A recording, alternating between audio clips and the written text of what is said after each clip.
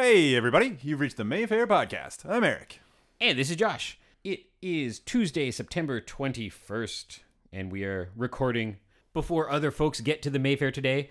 And Eric was just looking up a nerd sale on his phone, and I said, wait, let's talk about this on the podcast. Yeah, and I couldn't figure it out quickly enough. But basically, so my friend sent me an auction listing for the actual vehicles from Mad Max Fury Road, which is, as they point out, a once-in-a-lifetime opportunity to buy these. So it's for sale by offers, which isn't that what every auction is? I don't know. Maybe I'm wrong. So who owns these cars? Is that, I forget who Mad Max is, Warner Brothers or whatever? See, that's a good question. It doesn't specifically say, I mean, it says a lot of things, but it doesn't, I'm assuming this is a consignment maybe type thing, because it doesn't specifically say who owns them now, but the auction includes 13 vehicles. So, there isn't a price listed, but I mean, I wonder if that's going to be a lot. Are these working vehicles? Can you drive these down the street, or are they just good question. Destroyed prop vehicles? That's a good question. I mean, it kind of seems like they look like, I mean, at least some of them seem to be usable. Because that's the cool thing about Batman 66 and Batman 89, and I guess the Christian Bale stuff too, but they were real working, driving down the street vehicles. Yeah.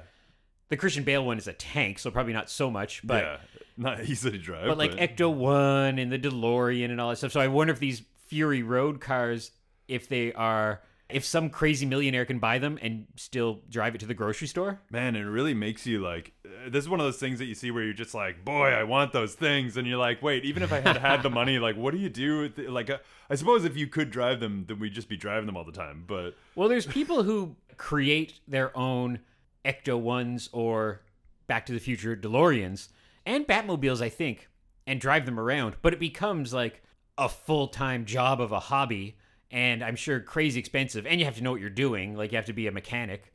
But I've seen it once where it was around Comic-Con season here in town, or it was around a car show. But I just 100% have seen both the Ecto-1 and Batman 66 car just driving down the street in Ottawa. And it's quite the thing. It melts your brain a little bit. Yeah, it seems weird. I've definitely seen the DeLorean somewhere. In Ottawa, but at some point it's so surreal that you don't really fully get it. You're just did that happen? Yeah. I haven't seen the 60s Batman car here. I mean, I know it was at the Comic-Con, which I saw pictures of, but I'm not going to count that as me actually seeing it. And that was that didn't come on the back of a flatbed. That drove to the Comic-Con. Man. And drove into the convention center and then set up its spot, and people got to go sit in it for $10 or whatever you charge. Weird, because when I was in LA, we definitely drove by, I think it's George Barry was the name of the guy, and we went by his shop. I don't remember if he's still alive. My brain wants to say he's not, but I'm not sure about that. But so we went by his studio. They didn't have the 60s Batman car there at the time, but he did a bunch of, I want to say the Green Hornet car. I can't remember, but he did several iconic car designs. Just a cool guy, basically, and so they'll always have some neat car up in the window that you can see on your way by, and it must be sort of blasé to people who live there or live in the neighborhood and stuff. Yeah. But it was still cool, even if he didn't have the Batmobile at the time. It's wow, this is fun, this guy knows what I like.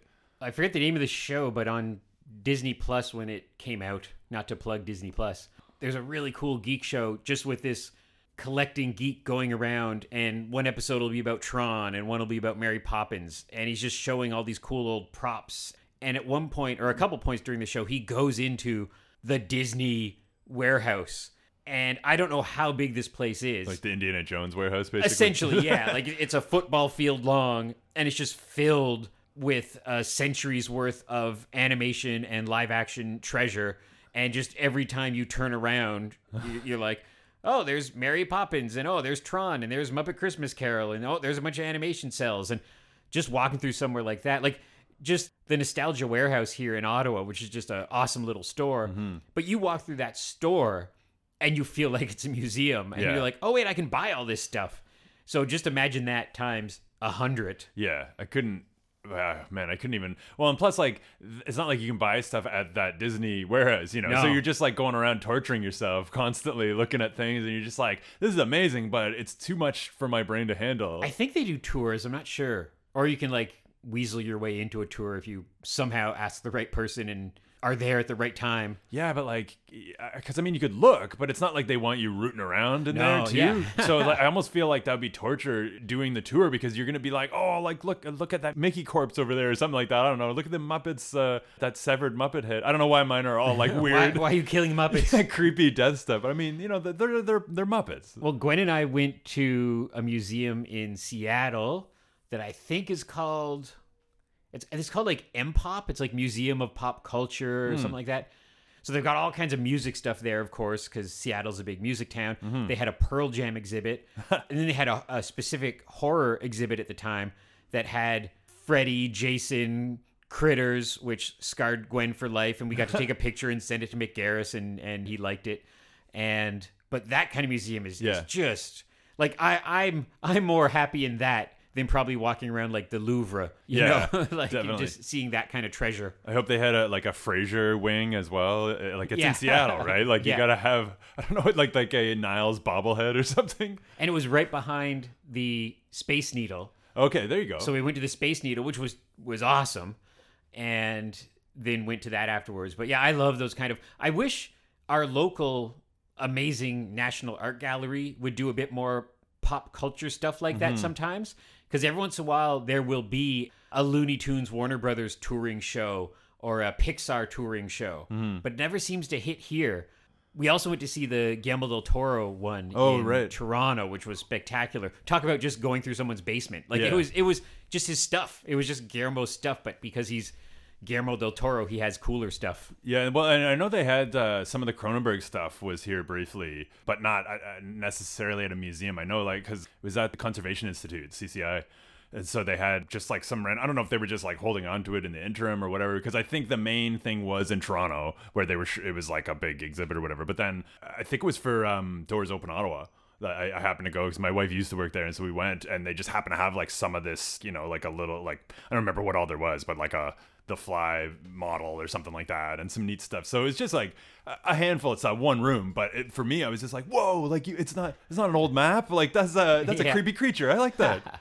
And we went to the Tim Burton one years ago in Toronto as well, which was pretty awesome because it had everything. It had Nightmare Before Christmas and Pee-wee and Beetlejuice and Batman. Just all these. Yeah, did it have Frank? It might have had Frankenweenie. It had some of his old stuff. Like right. It had some of his early like cartoon or stop motion stuff, I guess, basically. Yeah, but that was pretty neat too. And it's good nowadays because not that long ago, like I'm guessing, maybe even the 1970s, no one cared about this stuff.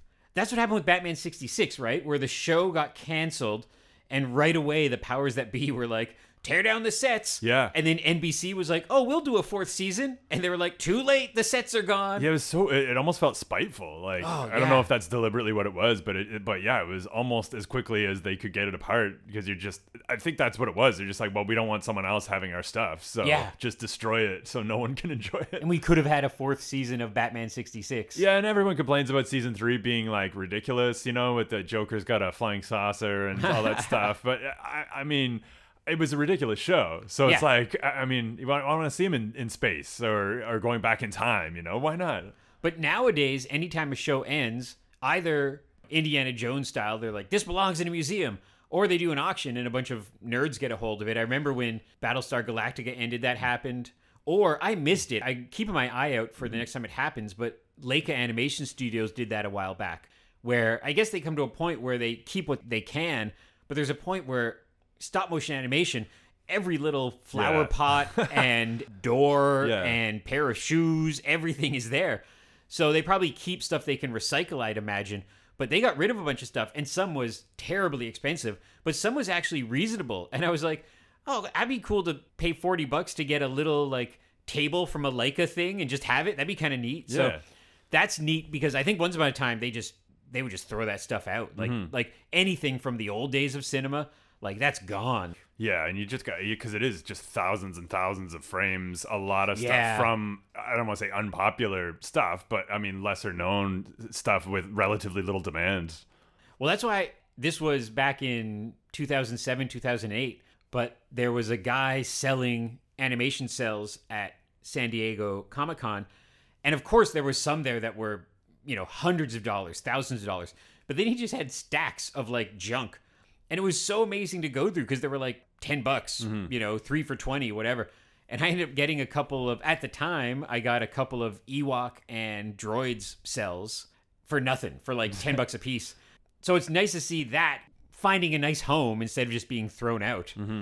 I think nowadays, everything being used in a present day Star Wars or Marvel movie, that's going to end up at Disney World or Disneyland in a exhibition or at the George Lucas Museum in Los Angeles or something like that. Yeah. So it's nice that stuff's saved instead of just gone forever. I saw an auction for the original art for X-Men 1, which I think was Jim Lee. And like it's the like comic book, the triple pane or quadruple pane or whatever it was, and it's like it's iconic, but it's just so funny to me to think of like how expensive that will go for, because like we've talked about that before, like rich nerds that are now well enough off that they're like, oh yeah, X-Men 1, yeah, I think I'll buy that. That's become a routine because one of the Twitter feeds I just follow nice Twitter feeds, nerd stuff, happy things, no politics, nothing angry. And there was one that was retweeting from a auction house the conclusions, and they would show the page and it's like a 1990s Jim Lee or something like that, and sometimes not even like a spectacular page. Like sometimes you're like, oh, this is iconic, this is the introduction of a character, or this is a cover. Sometimes just like a random page with Wolverine on it, and it's like, no kidding, like $95,000. And I'm like, who has $95,000? Like for $95,000 you could just hire Jim Lee to draw a comic book for you. It's hilarious, but you see that kind of stuff, and there's not a ton of us out there, but there is that rich person who can afford that and put it up on their wall. And even though people think the comic industry might be kind of dying just because of this digital age, it's going to live on, same as movies, because there's people doing digital at home and reading or watching like that.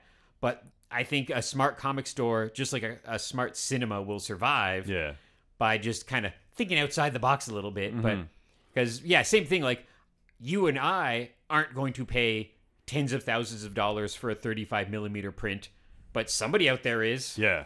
And it's cool. I mean, I love hearing about when they find like a basically unused 35 millimeter print for something that they're able to scan 8K, 4K, whatever copy of. Because I mean, that's awesome, but it's such an undertaking. And so I almost think we're so spoiled by that these days that we're just sort of like, oh, come on, someone just dropped 100K to get this copy to scan. Like what are you doing? Stop cheaping out. Drop 100K. We're like, I can't do it, but please, you do it. Speaking of old treasure, I couldn't believe I got both of these things, and it was hilarious because I was in the box office last Thursday, so just a few days ago, and there was an online auction closing up at 8:30, and the movie was at 9, which meant 8:30 was right when I was starting to sell tickets. And the way this auction works is if you do a last-minute bid, it'll hold it over for another like 5 minutes so the last person has a chance to bid on it. So it was around 8:35, and I'm selling tickets while looking to my left at my laptop, keeping an eye on these two things I want. Wait a minute. And I'm like, and Gwen was laughing because she said I'd be like, hold on a minute, I got to bid on this old projector. But I got both the things I wanted for $16 each with a little bit of tax thrown on top of that. So for around $20 each, I got a ViewMaster 1970s projector. Some people may be too young to know what a ViewMaster is. I don't know when ViewMaster stopped, but they hung on for longer than you think because there's like a Bug's Life ViewMasters or like stuff like that. Like it lasted into the 2000s, I think. But so you take this little reel with, I think, 8 windows on it, 8 cells on it. Yeah. And you put it in and you have a, it's like a pair of binoculars. Pair of binoculars. Yeah. And you click through and it's a little slideshow. So this projector is you plug it in and it has a bulb inside it and it projects on the wall and you go through your little slideshow. I've wanted one of these forever. And some of them online are $150 with $50 shipping. And I'm like, I'm never paying that. So I got this. And then another thing popped up and it's an old Fisher-Price toy from the 70s. I got a bag of these cartridges, I think for $5 at a flea market a while ago. And there's some movie ones like Snow White and the Seven Dwarfs and some Mickey Mouse shorts. And then there's like Sesame Street. But you take this long rectangular cartridge and you shove it into the side of this little gun-looking thing. Rectangular one. Huh? Yeah. I've only ever seen the circle ones. And you look in it and you scroll through it like a Jack-in-the-Box or like an old-timey camera. And it's, I think, maybe 2 minutes long, maybe a bit longer. And it's a little film reel. It's a little motion picture. Yeah. But no sound or anything, of course. So it's a little random 2-minute clip. Just from the sound of you screeching in excitement. But I got the black hole. So now I got this new projector. I didn't read the fine print, so I'm not mad at anybody here for this. we go. There's no cable. There's no extension cord to plug it in. So Gwen looked online and looked, and of course you could find anything. Sure. So we just got to get this connector and it's a common-ish connector, so I can plug it into the wall, and then we can watch these things on the wall. But I haven't tested it out. I plugged in the ViewMaster thing, so I know it works, but Okay. I haven't like really, because a while back in Philadelphia, we went to an amazing flea market, and I got, what did I get? I got Thriller, Pee-wee's Big Adventure, and I think Tron on ViewMaster reels. Man. So on Twitter, I put a picture on the Mayfair site, which I always try to keep movie themed. And I was like, I got this cool projector. I'm pretty sure it's 4K. Now I can watch Tron just the way that the filmmakers intended. Finally. As in a slideshow on my wall. Man, that's hilarious. So I guess you realized why it was cheaper than normal. Yes. Seeing as it's missing a piece. Missing a piece. But it's a piece that I think I can buy off the rack Just at a third party Future thing. Shop, if not, from the magic of the internet. But Interesting. Yeah, let me know what the size of that is, because I feel like I have random cords. yeah, I'm gonna. If not, I'll tell the podcast next week. I forgot to write down the specifics if I don't find it by then, and be like, hey, anybody out there have this model of cable for a projector? But I don't think it'll cost me $100. I think it'll be like, $10 or something. Yeah. But it's amazing to think that in the 1970s, this is what kids had to occupy their time if they loved a movie. That or like a read-along album where R2-D2 those are awesome. beeps when you flip the page.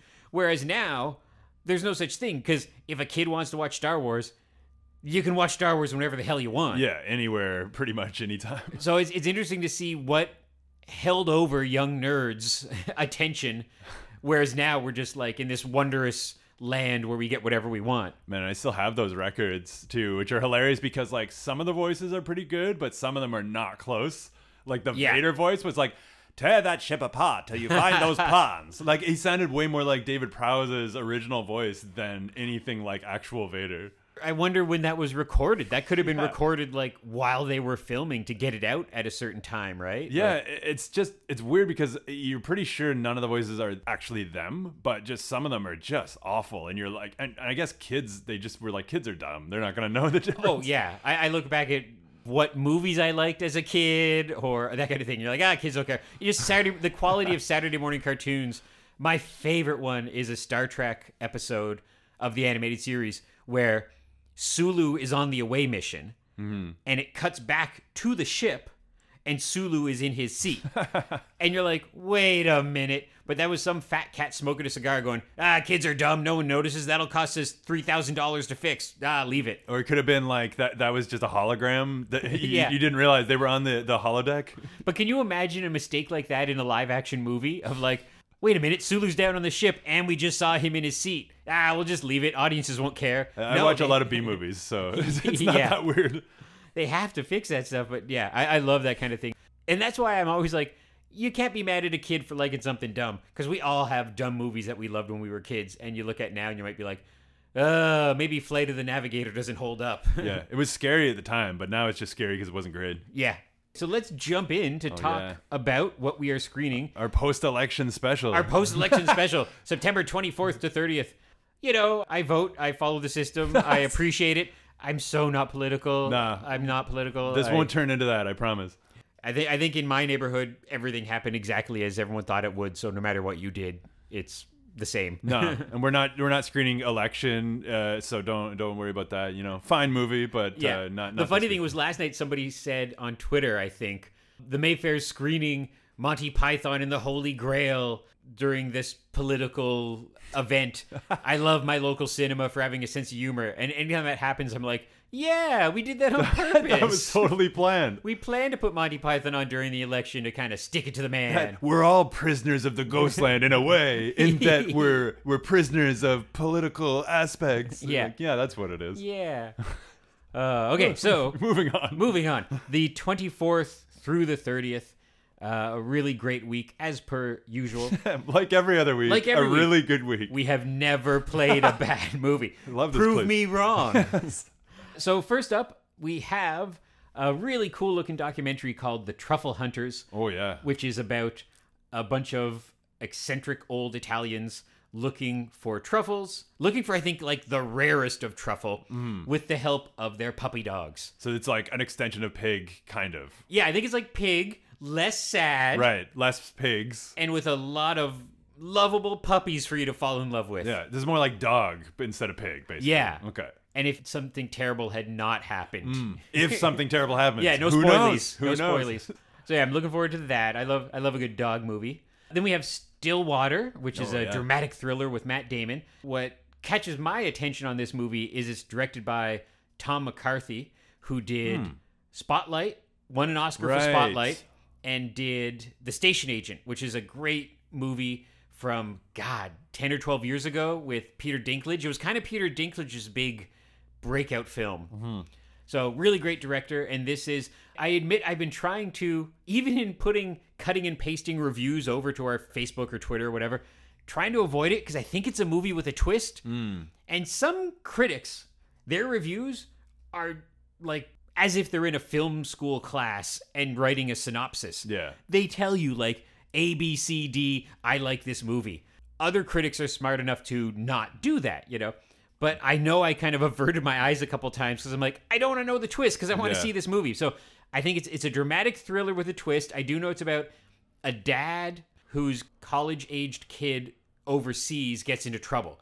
So he goes to help. So it's kind of a fish out of water story that has a murder mystery plot to it, I believe. Damn. Yeah, because I remember reading about it when it first was coming out, and then it just it got lost in the shuffle, I think. Totally, yeah. And I didn't even, and when I hear Stillwater, I think of the band from Almost Famous. Like, that's the first, and I'm like, wow, is this a fake documentary on that band or something like that? And I Is was that like, Stillwater? yeah, I forgot about that. that's what they're called. And then I was like, oh, wait, this is the Matt Damon movie I forgot about. That's hilarious. And sometimes bad for the multiplexes and for the distributor of Stillwater, but a movie like that, they want to be a big multiplex hit. Sometimes it doesn't work. From our point of view, that works really well. Yeah. Because we kind of get it faster than we did 10, 20 years ago. A movie like this wouldn't have hit the Mayfair screen for 6 months back in the day. Not this year, probably. Yeah, now we get it within a few weeks. So a lot of our patrons didn't go to the multiplex to see it. Sometimes it feels like an Ottawa premiere practically. So that's Tom McCarthy who Spotlight a couple years ago was a heavy film, but man, a great film. Yeah. Then an actual Ottawa premiere this week is a documentary called Hail to the Deadites. Oh, right. Which came onto my radar because a lovely guy named Steve Villeneuve that I've worked with on some movies way back in the day, just as a crew member, directed this film about kind of the Evil Dead legacy and Comic-Cons and Bruce Campbell and everything. And I teased him because I'm like, dude, I have a Bruce Campbell tattoo and I'm not in your movie. Yeah, you could film your part after, and then we can just like work it in there. Yeah, I'm like, I want to be at least on the DVD bonus features. So it's a cool nerd documentary. And I always like these kind of things. I remember the movie Trekkies. They're just kind of a nice feel-good documentary about, nerd culture. And it's a good kickoff because then in October for Halloween month, we're doing the trilogy. We're doing Evil Dead 2, Army of Darkness. So if you're excited for that, definitely come out to see this. And Steve and his producer are dropping by on the Friday to do a Q&A. So that's cool as well. Nice. Question from Josh. Why am I not in this Yeah. movie? Question 1. Question 2. This isn't really what this is supposed to be, but all right.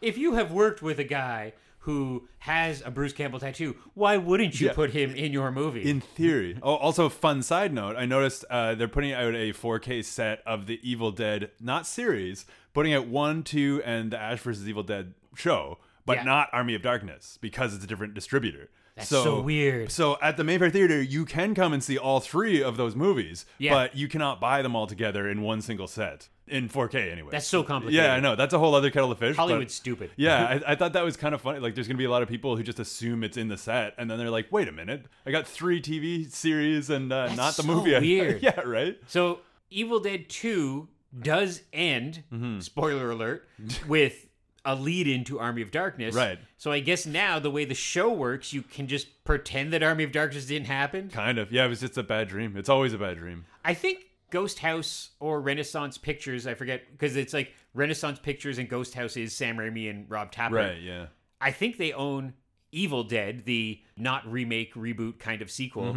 So I think that could have been thrown into their box set as well. Yeah, maybe. and there is a 4K like on its own release of Army of Dead coming from like Arrow or Scream Factory, like one of the big ones. Yeah. So I mean, it's not like you won't be able to get it in 4K. It's just you cannot buy it in one set. Right. So I got the Ash vs. Evil Dead season 1 for Christmas, I think, one year. And then by the time season 3 came out, I hadn't gotten 2 yet, just for whatever reason. And it was cheaper, just because of the internet, it was cheaper to get season 1, 2, and 3 than buying as a box set, than buying 2 and 3 separately.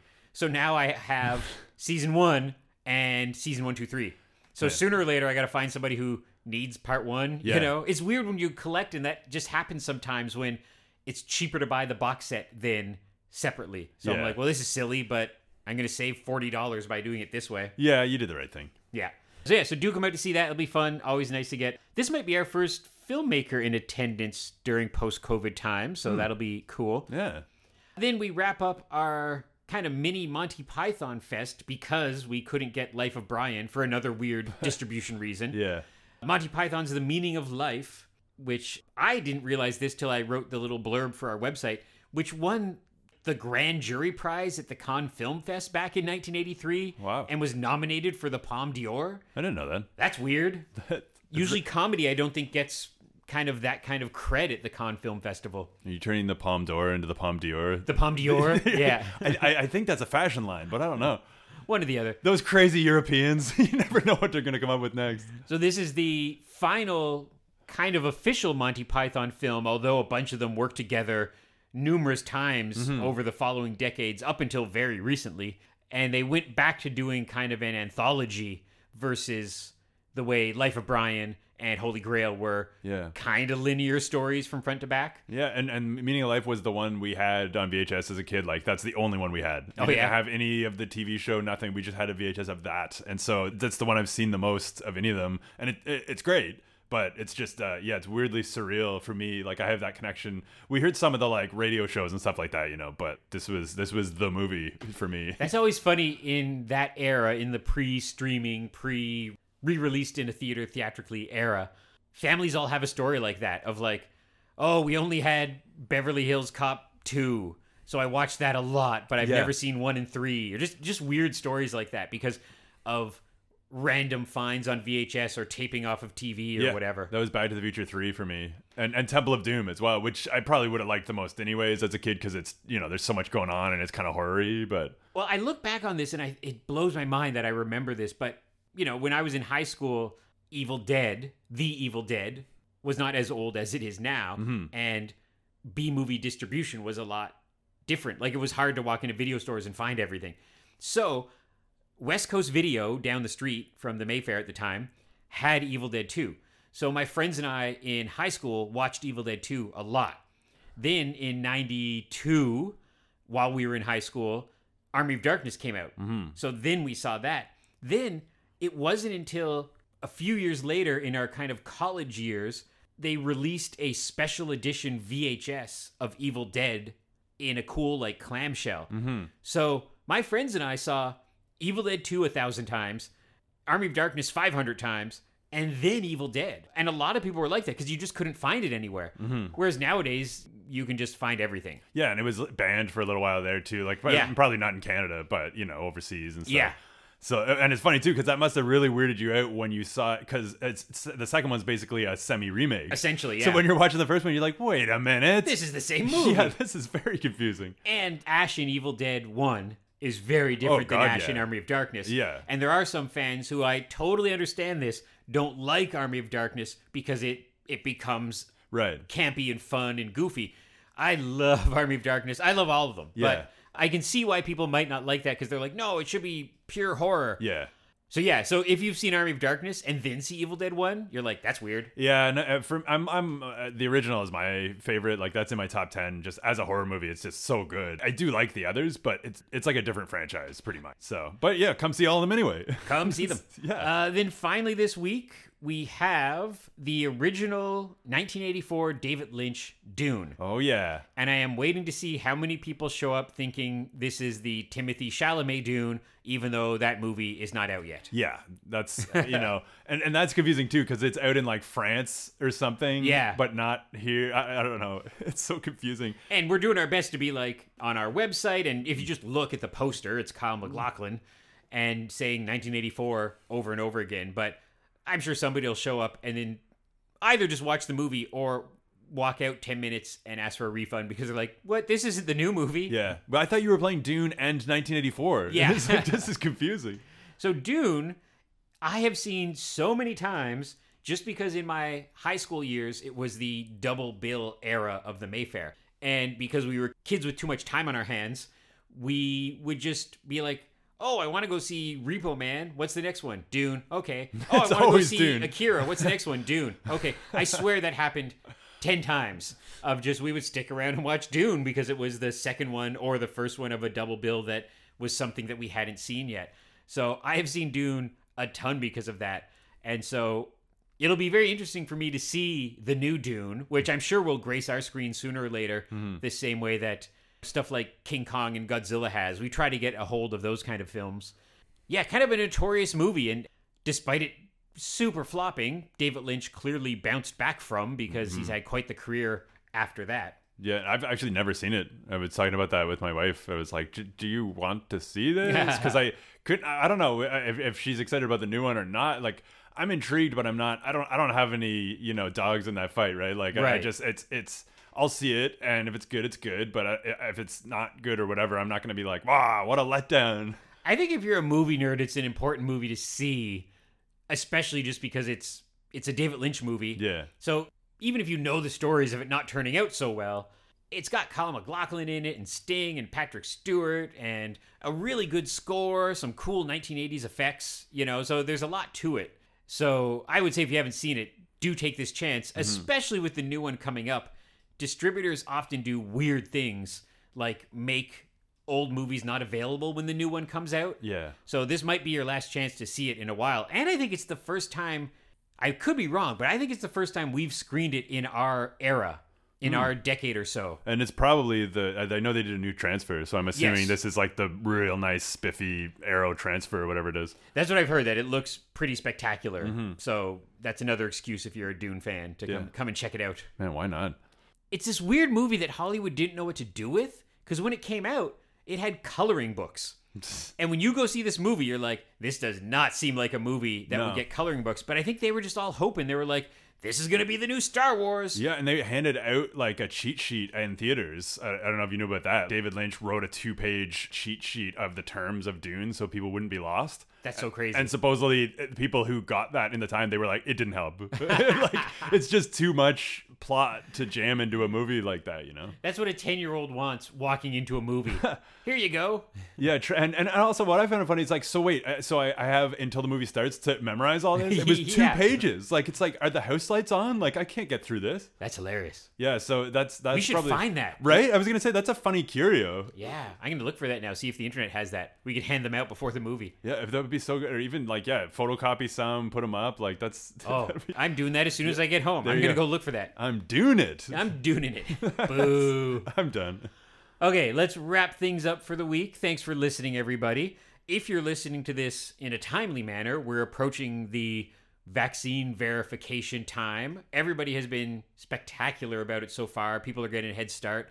Really, I don't think it's going to slow us down too much. Kind of for the first time, if you're a member, you flash your ID and flash your verification. We give you a snazzy new card. If you're a non-member, you just show your verification and your ID. Plus, the way that nowadays most people use credit cards, we can kind of take care of this while the credit card machine is clicking through its thing. That kind of takes 20 seconds. So I think we'll be okay. We're going to put the word out to please get here a bit early and all that kind of stuff. But our patrons are lovely and helping us out during these bizarre times we're all living in. Yeah, and also come out to see cinema because I'm putting on cinema on Saturday. So you'll have 3 days from when you hear so this. I'll put this up soon. So if you're listening to this right away, Yeah. I again forgot to mention it because I don't have it. We don't have advanced tickets for cinema. So There's kind of no tickets for cinema. Yeah. So come out to cinema, get here early. We can only let 75 people in. Yeah. Whereas in the good old days, we would let in over 100 easily. It'll be a fun secret movie. Yeah, and we turned away a couple people last time, which really sucked. And so I don't know if Yeah. you were any of those people. Maybe come this time. Sorry. I Yeah. don't know. But yeah, no, it's gonna be good. Hope and Lee would ask. I'm always like, the closer we get to the end of the month, I'm like, he's got kids and a dog. He's not coming out at midnight. Yeah. And so it's actually, I feel bad for him because I know he'd love to be able to do it every single time. Oh, yeah. But I also feel great for Andrew or I because for me, it's like I get to show a cool movie to all my cinema friends. Yeah. Or whatever, So yeah, look forward to that. And you can find updates, of course, at mayfairtheater.ca and on Twitter, Instagram, and Facebook. And we will see you soon at the Mayfair to watch some cool movies. Thanks, everybody. Bye. Bye. Now I have to go and put my $20 bid on those Mad Max cars. Yeah. Can I just get one car? I can't afford 13. Now, the most widely read, talked about, and cherished masterpiece of a generation comes to the screen. Dino De Laurentiis presents Dune. I see two great houses feuding. A world where the unexpected, Many dangers exist on Arrakis. the unknown, and the unbelievable meet. Where kingdoms are built on earth that moves, and skies are filled with fire. Where warriors fight with a thought and kill with a word. A world that holds creation's greatest treasure. He who controls the spice controls the universe. And greatest terrors. A world where the mighty, the mad, All I can see is an Atreides that I want to kill. and the magical The sleeper has awakened! will have their final battle. A world called Dune. Long live the fighters! We will kill until no Harkonnen breathes Arakeen air. Dune, a world beyond your experience, beyond your imagination.